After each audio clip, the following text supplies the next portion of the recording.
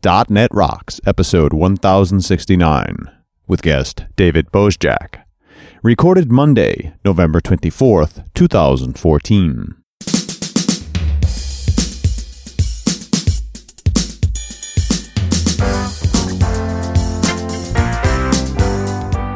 Hey, guess what? It's time for .NET Rocks. This is Carl Franklin.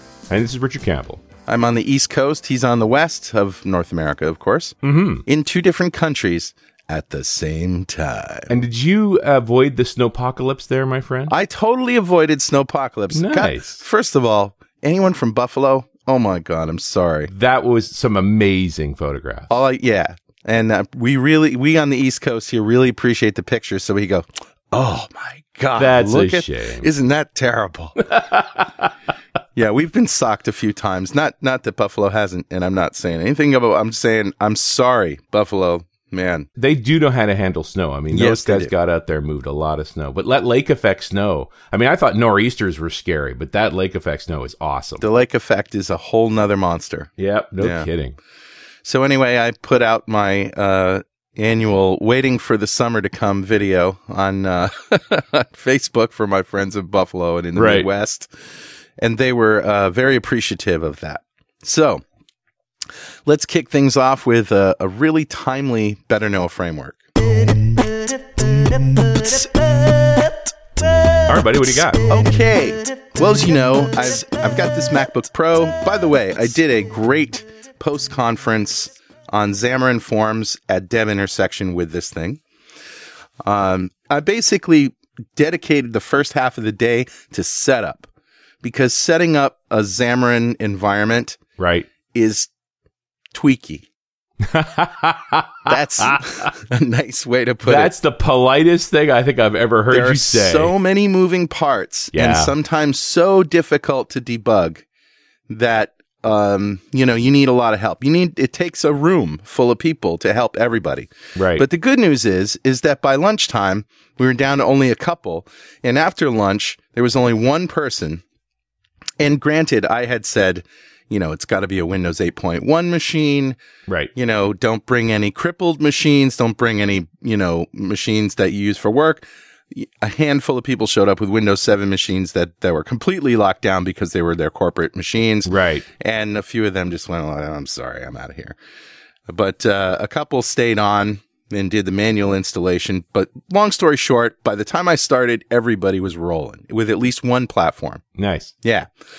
And then we got through all the material. It was great. It worked for everybody. It was perfect. However, I was using Parallels. It's a virtual machine. And I was running Windows 8.1 just in Parallels. However, the Mac comes with a thing called Boot Camp that is just built into the OS that allows you to boot directly onto a Windows partition. The cool thing about it is you can also load that partition in Parallels when you're on the Mac side. So if I want raw metal Windows 8.1, I just boot into it. Right. And if I want to do Xamarin development, I boot into the Mac and then load up my Boot Camp Windows partition in a VM so that I can do the cross-platform development, because you do need to have a Mac running at the same time so that it can compile your iOS stuff. Cool? So far? Right. All right. So over the last couple of nights, I decided to do the Boot Camp thing. With Windows 8.1, it's a little weird. It's also a little tweaky because supposedly they only support 7. However, you can go into the partition and change it so that it will support Windows 8.1 before you install.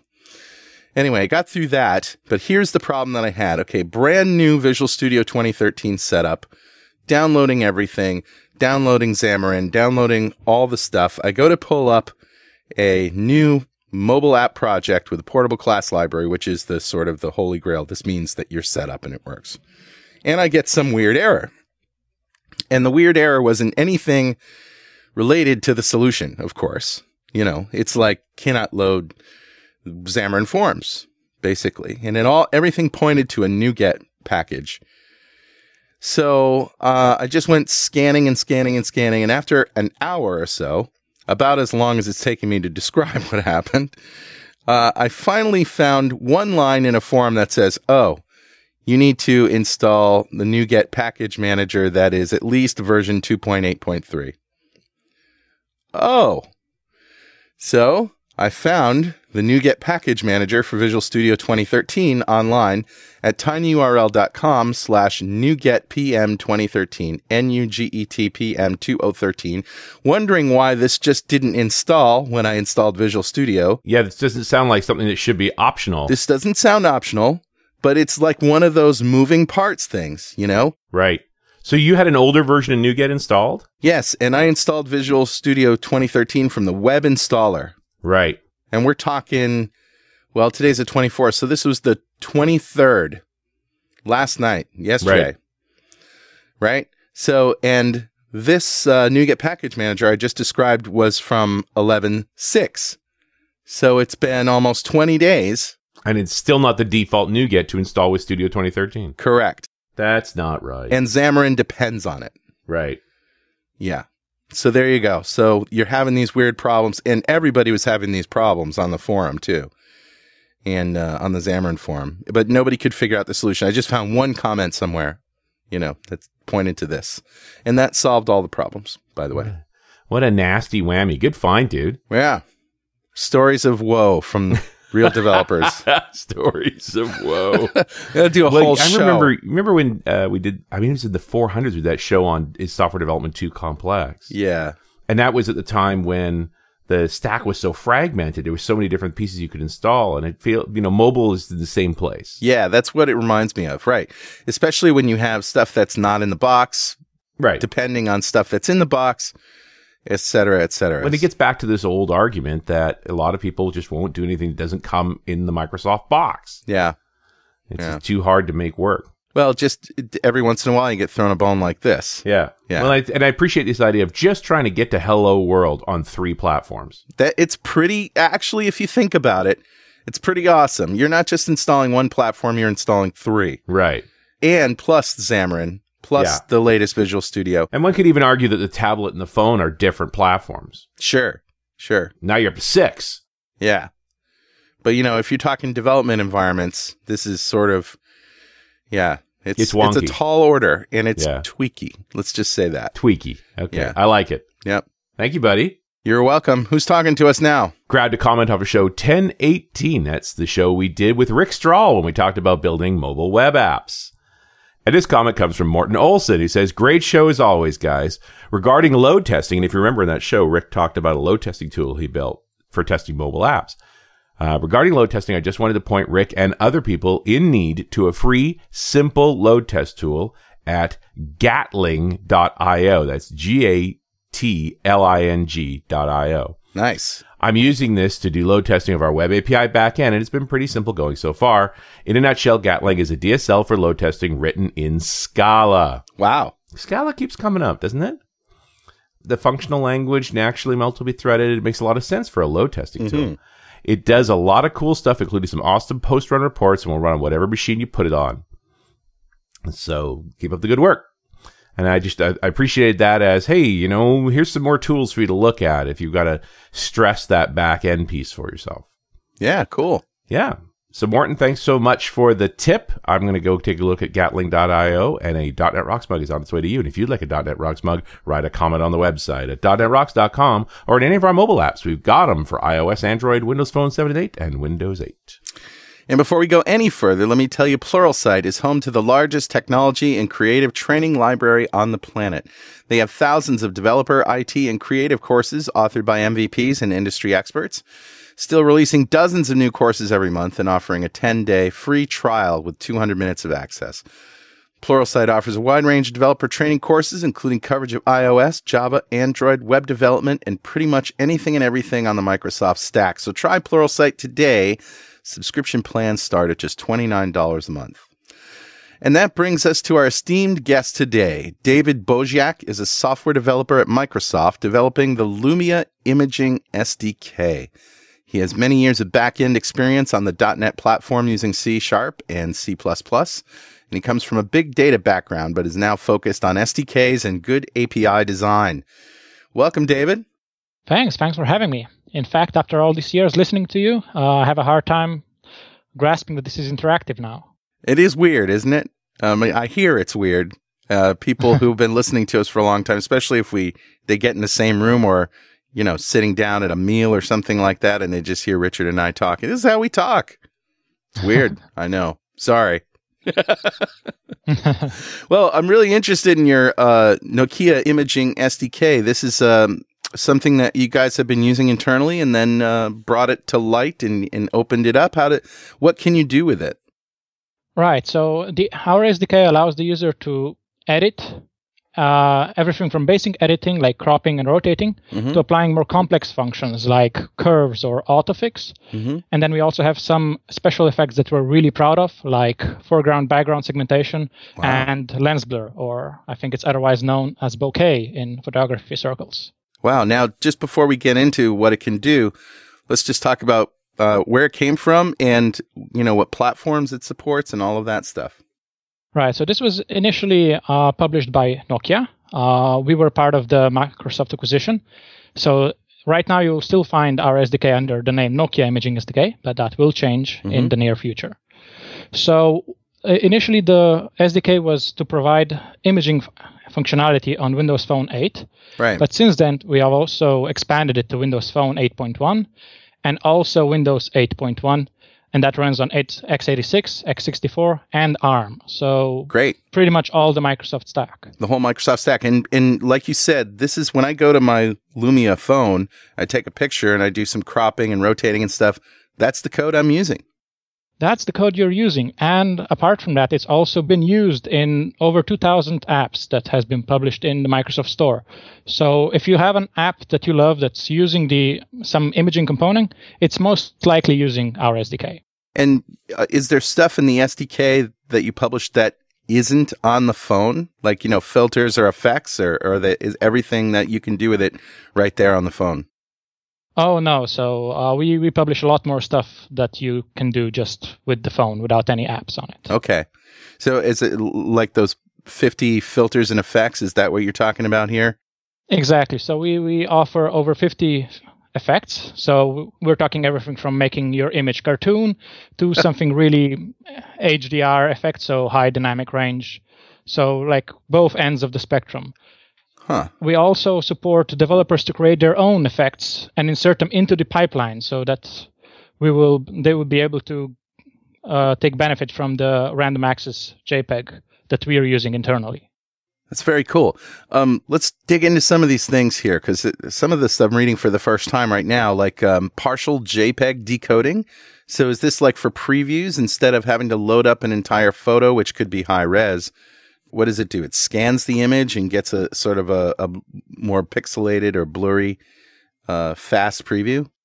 No, so that's not exactly what it is. So random access JPEG allows you to do processing on a full JPEG. So all the pixels you have there without having to de-encode all of it at once. So you can have high-end processing even on a low-end device that only has, let's say, 1 gigabyte of RAM, and you have a 5 megapixel image, or like these phones have amazing cameras these days. So they have a lot of pixels, but they don't have enough RAM to just have everything in memory and do processing on it. Oh, I see. So this is something like if you want to apply an effect or something like that, this will, you don't have to load up the whole thing into memory.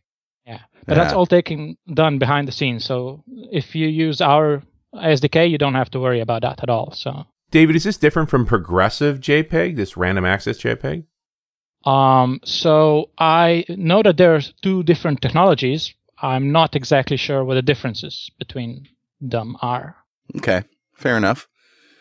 And a whole bunch of other things that I see in here, and I'm interested in this list of enhancements and effects. You said cartoonizing? Whoa. Oh, there's a cartoon filter. There is a fog filter. Wait a minute. What is the cartoon filter? I'm just curious. I'm glad you're focusing on that one. That was my plan all along. Yeah, good. It sounds fun. So cartoon filter is one of those things. So you take a photo and then you will render an image that looks like it's been drawn with a set of crayons. Okay. That's what most of my images look like. Oh, wait. Yeah, so you will still recognize all the important elements of the picture, but you will, it looks like it was drawn. That's awesome. This looks like an Instagram toolkit. Pretty much. So you can do all of the apps like this have use something like this. So you have different filters that you can combine, and you can do advanced stuff. So let's say we have a curves filter that takes curves that you can prototype in Photoshop, set the curve points. And then you will do the same operation on the phone, and you will expect it to look reasonably similar. Now, I'm not going to walk through this list of features because I'm stupid about this, but let me just ask you, if you had to pick the coolest thing that is in the SDK, what is it? Oh, that's really easy for me. I would pick lens blur or the bokeh I mentioned in the intro. So that's I think is a really impressive functionality. So so that's not so known outside of photography, but do you remember if you ever watch a video and let's say the characters will be in the foreground and the background will be really blurry and it will have shapes where the dots of lights are. So it will be either a circle or a hexagon. Yeah. And then you could focus on different things in the picture. Is that it? So you can go from the foreground to the background? Right. So with the bokeh, you will blur some parts of the image. And the developer gets to decide which ones, of course. And you'll get to choose which shapes will be used. So you could have, of course, the circle, the normal one, or the hexagon, which is photorealistic. But then you can also, have some fun with it. And you can have like flowers or stars. Sure. Or we also expose it that the developer can provide their own image, and that will be used. So you could have, let's say, their name of your app written in the sky if you had a photo of a skyline at night. Wow, that's cool. Now, normally this is done with Photoshop, right? But this is bokeh is a really a complex effect of sort of cutting apart the picture and making the background more blurred or pixelated, things like that. Like, you're doing this on a phone? And let me just, before you answer that, let me just say that bokeh is B-O-K-E-H. That's what we're talking about. Yeah, so you do this on a phone, even on a low-end device. Or, as I mentioned before, we support the whole stack. So you can have universal app. You can write your code once and, then have it work on a tablet, on the big windows, on the phone. It just works. That's awesome. It's really neat, yeah. So is this portable class library code then, or universal code? What's the actual format of the SDK? The SDK comes in a NuGet. So as we've heard in the intro, you install it, and hopefully you have the right NuGet tool installed, and then it will just work. It will put it in there. Internally, we publish DLLs and WinMD files, and that will be taken up by your app. So you'll just have a reference, and then you'll just write a using statement, and you're ready to go. And then it's really just getting your head around all these capabilities. Yeah, but our team is really focused on getting the API right, that not only imaging experts get to have fun. Right. So we section our SDK in 3 very simple constructs. So you have the storage file image source or a bitmap that you'll load in some way. It can even come from a stream or a buffer. So it will be a stream image source. Or you can do direct real-time viewing, so it can be a camera preview image source. So you'll have those image sources all set up, and then you'll have your editing pipeline where all the filters come in as bokeh, as cartoon. Mm-hmm. Right. And then you'll have a renderer. So we support different kinds of renderers. So it will be just a JPEG render if your end result is just a JPEG that you want to post to a website or something. It can be writable bitmap render if you want to use the result in an app and display it and interact with it. Or it can be a bitmap render. That's mostly for internal use if you want to pass it somewhere around or store it just in memory. Or it can be a GIF render, which we also support now. So I guess what I was getting at before is if I have a Windows Universal app, one that's going to target Windows Store, Windows Phone, Windows 8.1, whatever, all of those things, and I go and I install the package in that's going to work? Or do I need to specifically create a Windows Phone project or a Windows Store project? No, you can go and create a universal app. So you will, Visual Studio will display your free project there. So that will be something like .NET Rocks sample app.shared, .NET Rocks sample app.windows phone, and .windows. So all that you need to do is you need to reference the NuGet in both of the apps, so in .windows and .windows phone, because the shared part doesn't have references. Okay, great. But since our API is the same for both, you can have all your editing code in the shared part of the project, and both of them will just take it as a reference, and you won't have to worry about different code paths. Awesome. Yeah, from a project management perspective, this is pretty straightforward. And, now you sort of get into how many photo apps do we need, David? Like, this is not just about taking pictures. Exactly. And that's one of the big things that we think about. So obviously we don't want to have 2,000 apps that do the same filters. Right. And just have the user decide if they want Instagram or Snapchat or whatever better. So we're really hoping to encourage developer creativity. So one way they can do that is, by using, let's say, curves filter. They can imagine completely different curves that nobody has used before and get some interesting effects out of there. Or we can also support custom filters. So then, they have access to before and after memory bytes, and they can do whatever they want with them. And that has led to some great creativity. I must say that the community really came through. So there was even a guy who put up an article showing augmented reality with our Imaging SDK. Wow. So you have the preview, and then you render all these geo effects onto it. So yeah, it's augmented reality using the SDK. So that was really impressive. So you could live in a cartoon world. Exactly. I know some people who already do live in a cartoon world. But I mean, I'm trying to think of something other than taking photos. Like, how could the HDR piece seems interesting to me, that if we were assessing damage on a car, for example, that the ability to easily do that real high definition multispectral imagery would make for better record keeping around the damage to the car. Yeah, that sounds like a valid use case. So you could, so we still work on let's say if you take a photo and then load that's still a JPEG. So There is limited things we can do with that data, but we can't invent new information from what you've already captured. But there are all sorts of interesting issues. So it's not just beautification or something. Wow. Yeah, I think that's part of the challenge here. Like, I would think anybody who wants to do anything with imaging, and I'm thinking back to a show we did a while back, Carl, was it Martin Yule? Where we were talking about computer vision. Yeah, computer vision, that maybe these SDKs would help with parsing vision data. Or even forensics, right? If you're wanting to analyze pictures that have already been taken and apply different filters to them to bring out things that you can't see. That's the classic imaging example. Yeah, it's a good thought. What do you think, David? Like, just being able to point at a catalog of images and have it go through some processing. So it's not about taking the photo; it's about analyzing existing photos. Yeah, you could definitely do that, and that seems like a valid use case. Since you won't have a big memory footprint, you could do a lot of the analysis on the phone and then push that to, let's say, push some data to the server, so you don't have to keep all the images in the cloud.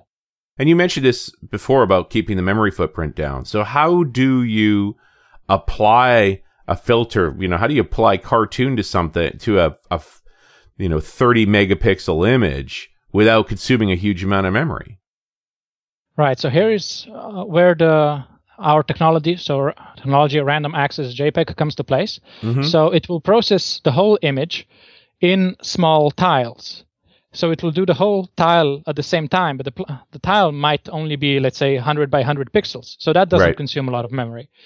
And it will use a clever mechanism to assemble that at the end of the pipeline. So at no point did you need to have the whole image decoded. So you're not capped by the device's images. Oh, I see. So, but you separated off the setup step where you're figuring out with a thumbnail view what you want to do to the image, and then you do sort of a streamed piece by piece actual render. So the developer could definitely do that. That's something that the app is in charge. So if you set a size on the render that is going to be 100 by 100, so a small thumbnail, we won't need more memory than that in the whole process, even if the original image is big. So you could have one of those, filter editors at the bottom of the page where you display all of your filters, and that was done really fast. And then when a user clicks on one, then you do processing on a bigger picture. So let's say a screen sized, and then the user presses save, and then you do it on the full picture. So let's say 10 megapixel image, and you do that directly to disk. So if you share that image, let's say on Facebook or somewhere, you will still have a very high quality image with lots of pixels. Right. So you're never damaging the image, but you're never trying to load the whole thing in memory at once. Right. Exactly. I think that's one of the secret sauce pieces here is this idea that you can manipulate at low resolution, and then when you render at full resolution. Exactly. And of course, thinking about it, there are some effects that need bigger spaces than just the area that they're processing right now. Right. So even in computer science, the box blur, that needs some pixels around it. Mm-hmm. Yeah. The engine behind the scenes takes care of that. So even if you're applying a custom filter and you need some pixels outside of the range, we have means to provide that to the developer. So it will be very easy for him, and he won't have to worry what's the tile size and how things works behind the scenes. It will be very easy to just, I need these pixels. This is the data I need. So give it to me. And the engine behind it will provide it. That's awesome. Hey, Richard. Yeah, buddy. You know what time it is? It must be that happy time again. You know it. It's time to blur the lens of this interesting conversation to discover a picture-perfect model of stupidity. How dumb is it? It's so dumb. Sorry. It's actually time to give away a Telerik DevCraft collection to one lucky member of the .NET Rocks fan club today. But before I tell you who won, Telerik DevCraft is the most complete .NET toolbox for web, mobile, and desktop development. With the addition of UI for Xamarin to the DevCraft bundle, you can now create compelling native mobile experiences with your C# skills. Download a free trial at tinyurl.com/devcrafttrial. Awesome, dude. Who's our winner? Today's winner is Bhupendra Patel from Oxford, UK. Congratulations, Bhupendra. Golf clap for you, sir. Bhupendra was very happy to receive this. Quote, "I never win anything," end quote. You are mistaken. Yeah, so he just won Telerik DevCraft. Big pile of awesome from Telerik. If you don't know what we're doing here, go to .NETRocks.com, click on the big Get Free Stuff button, answer a few questions, and join the .NET Rocks fan club. We have thousands of members all over the world, and every show we like to give away sponsor stuff. And every December, coming right up here, we're going to be giving away $5,000 worth of technology to one lucky member of the fan club. Indeed. And we're going to be picking that winner very soon, so you want to stay tuned for that. For sure. And we'd like to ask our guest, David, if you had $5,000 US to spend on technology right now, what would you buy? Oh, wow. Well, I've thought about this. I knew it was coming. And, well, this one is a bit borderline, especially it's a bit of a contrast to what your guests usually say. But I would really want to get one of those full DNA genome sequencing. It's really cheap now. It gets down to $1,000, and there's so much data in there that they can analyze. And I really wanted to be a part of it, So given the opportunity, my first grant would go for that. I actually did that. I think it was $150, and you send some spit off in the mail. Oh, that's 23andMe? 23andMe, yeah, before they got closed down by the FDA or whatever it was. Yeah, but yes, I agree. That's a good thing to spend it on. But that's only 23. The full sequence is thousands. Right. And it used to be, well, they said it was $1 billion for the first one. And it went down from there. So, David, no imaging stuff? For example, I'm holding in my hand right now the Oculus Rift Development Kit 2 device. Oh, wow. Ooh, fancy.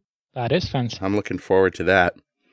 But nothing like that? Not really imaging. The Lumia has plenty of imaging capabilities for me, but since I do have some money left to spend, I think I would also get a treadmill desk. Yes! I have a standing desk here in the office, but treadmill desk just seems way more cooler. So yeah, I agree. Yeah, and you can definitely spend $5,000 on a treadmill desk, no problem. People will take your money. Yeah. You know, I was thinking about the bokeh concept, that particular image, and it's the new hotness. Everybody likes making pictures like this. I was trying to think, and it's so appealing. I was trying to figure out why. Why is this so appealing? And it sort of hit me. This is what dreams look like. Mm. I was looking at a technology for one of the Geek Out notes sets that I'm working on, where they were actually starting to map images from the human brain, map dream sequences. And one of the things they found was that in a dream sequence, the foreground and background images are separate in your mind.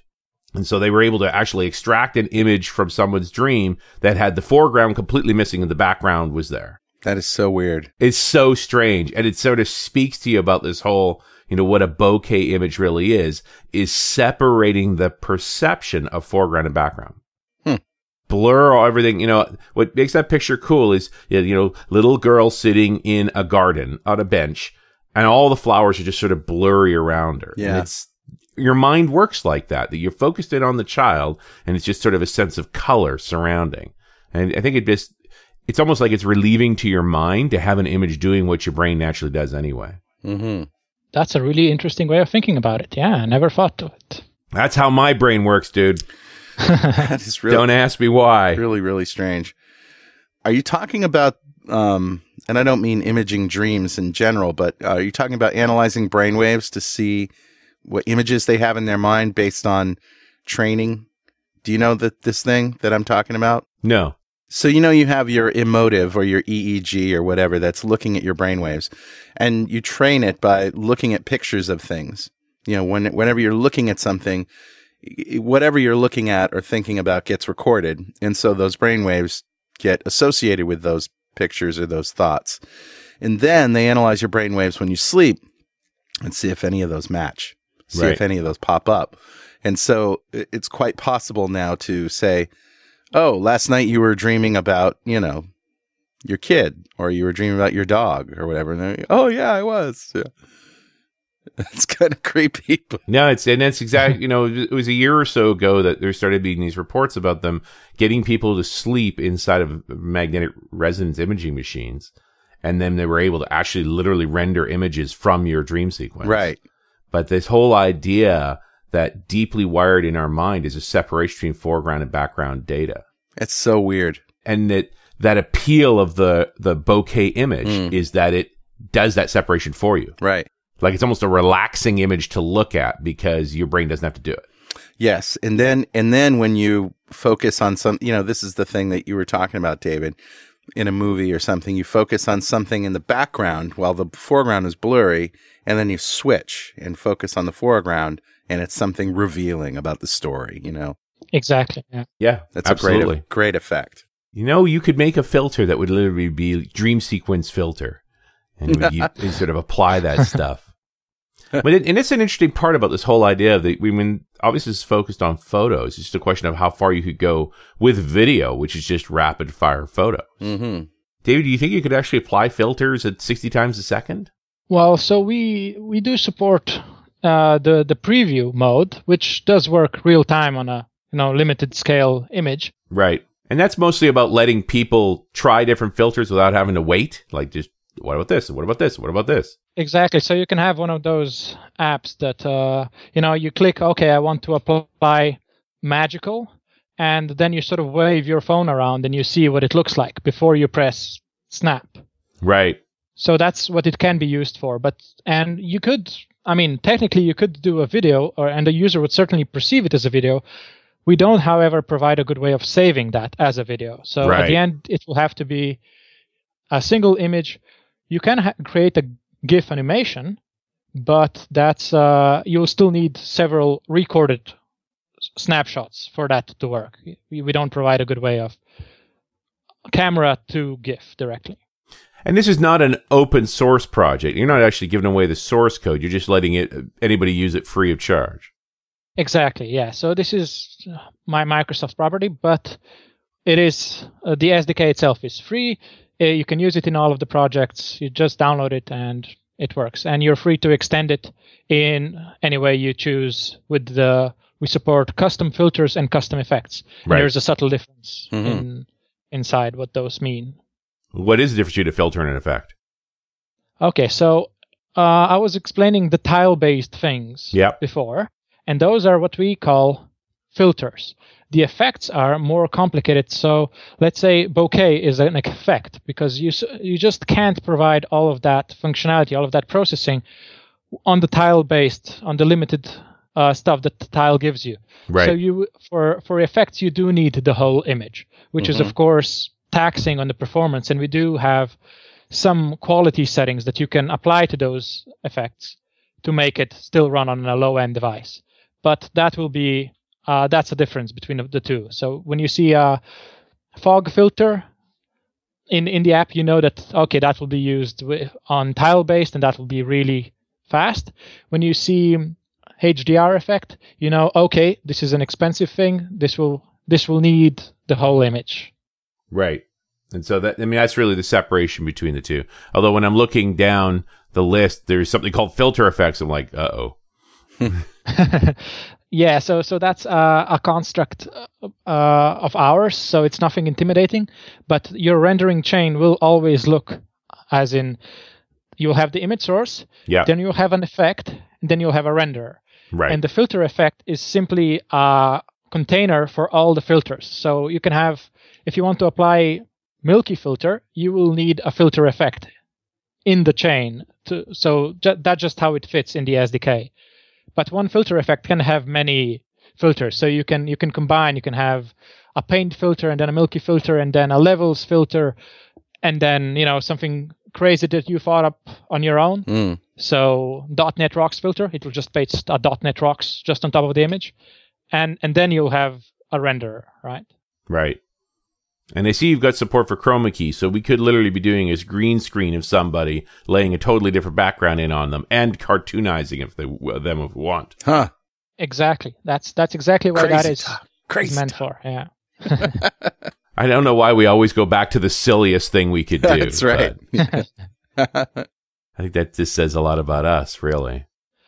Speaking of chroma key, there was an interesting sample posted online that also we as a team didn't think of, and that was having the preview, and the app was, you had your preview, and then you would tap on a color in the image, and that whole color with a certain distance would get replaced by a movie you had stored on your device. Oh my. So wow. if somebody was standing in front of a desk, you could play a movie behind them. But as I've said before, that only works on the preview. You can't really save that, but it's still a very cool effect. Wow. No kidding. And again, you get back to this idea of how many different camera apps do you really want. But like, I'm looking at Kids Story Builder. Now that's a cool idea. Just an app that actually allows you to take photographs and incorporate them into a kid's story. Yeah. Yep.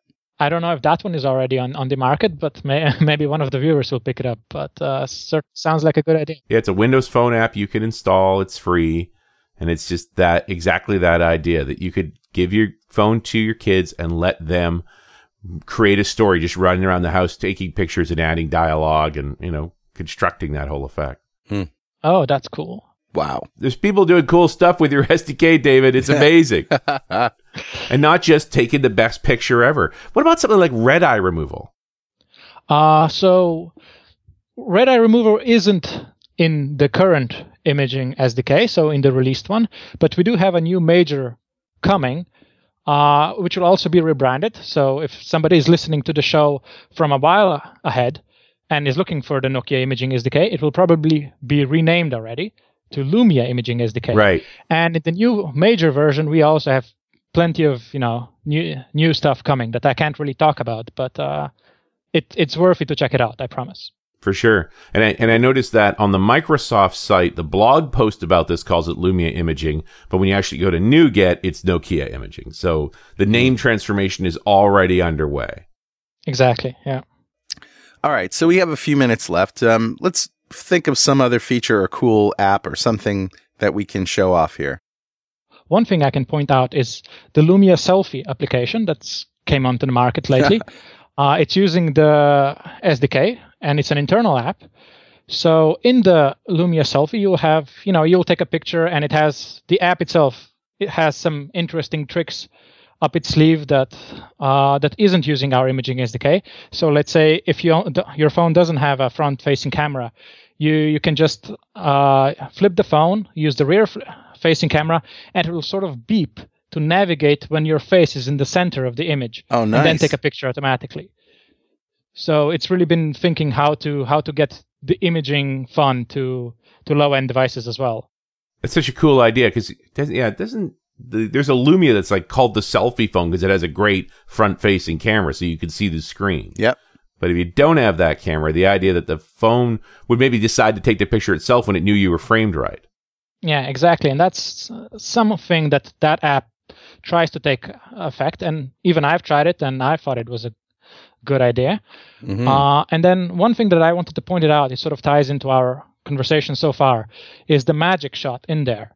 Magic shot. That's also using lens blur, and it sort of finds your face in the image. It blurs the background in this really nice progressive blur, so you'll see a really smooth transition between the focused area and the edge area, which is really blurred. Mm-hmm.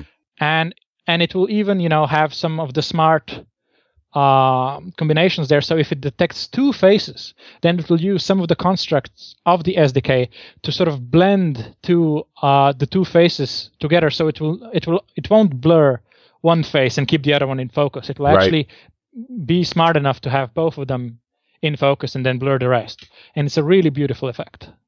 That's really cool. How does it recognize faces? Is there specifically a call to find face? So unfortunately, there isn't in the Imaging SDK. It's not so much, there isn't a lot of face technology in there yet. Right. But they are using some internal technology that has face manipulation, face recognition. So in the app, you also see, options like enlarge eyes and, slim nose and things like that. Right. So, and that isn't done with the SDK, with our SDK, but they certainly know their way around faces, and they can detect them, and they can do stuff with them. Yeah, when I think about SLR cameras have been tracking faces for a while, but getting it into your phone, that's, taking it up a notch.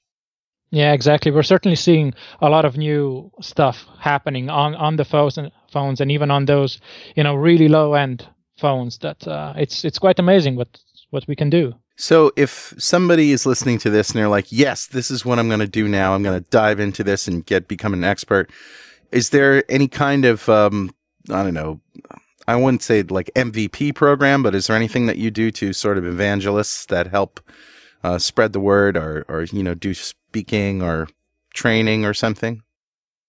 Nothing that I do personally. There is a program that develops all sort of samples and cool applications of the Imaging SDK, and that's all online. If you search for the name, different timeframes have different names for the Imaging SDK, but you'll find plenty of the stuff. So there will be a developer forum where you can ask questions, where we answer questions, both developers and a group that's focused on solving developer problems. So that's sort of what we have. Okay. Oh, that's cool. Yeah, there's lots of sample apps off the blog post I included in the show notes. Great. So you can take just about any of these things out for a spin. I also saw that on Stack Overflow, the discussion is, the tag is quite active, so there will be resources there as well. Some of them are answered by us. Mostly it's just by community. They seem to use the SDK a lot and know their way around it, which makes us very proud. Yeah, there's a Lumia Imaging SDK tag. Awesome. Well, is there anything else that we missed before we wrap it up? This is great stuff. Oh, I don't think I have to point out any of the specific filters. I think we've been quite thorough. I would just like to point out that, this is really SDK written with a non-imaging expert in mind. So don't be intimidated by the bokeh and by the big names. It's, just getting a cartoon filter out. It's literally, 3 lines of code. So cool. Nice. You can have something on your screen very easy and then go from there. And hopefully, it will provide you enough learning curve that you will learn something, then learn something more about imaging, and then think about how to bring that on the phone and hopefully into the store. So awesome. David, thank you so much for spending this time with us. Oh, thank you. My pleasure. All right. We'll see you next time on .NET Rocks.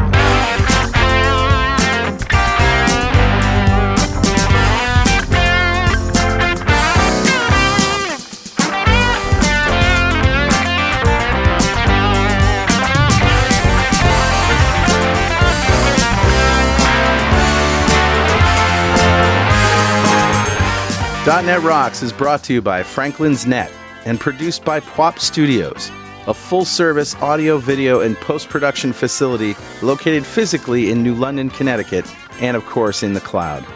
Online at pwop.com.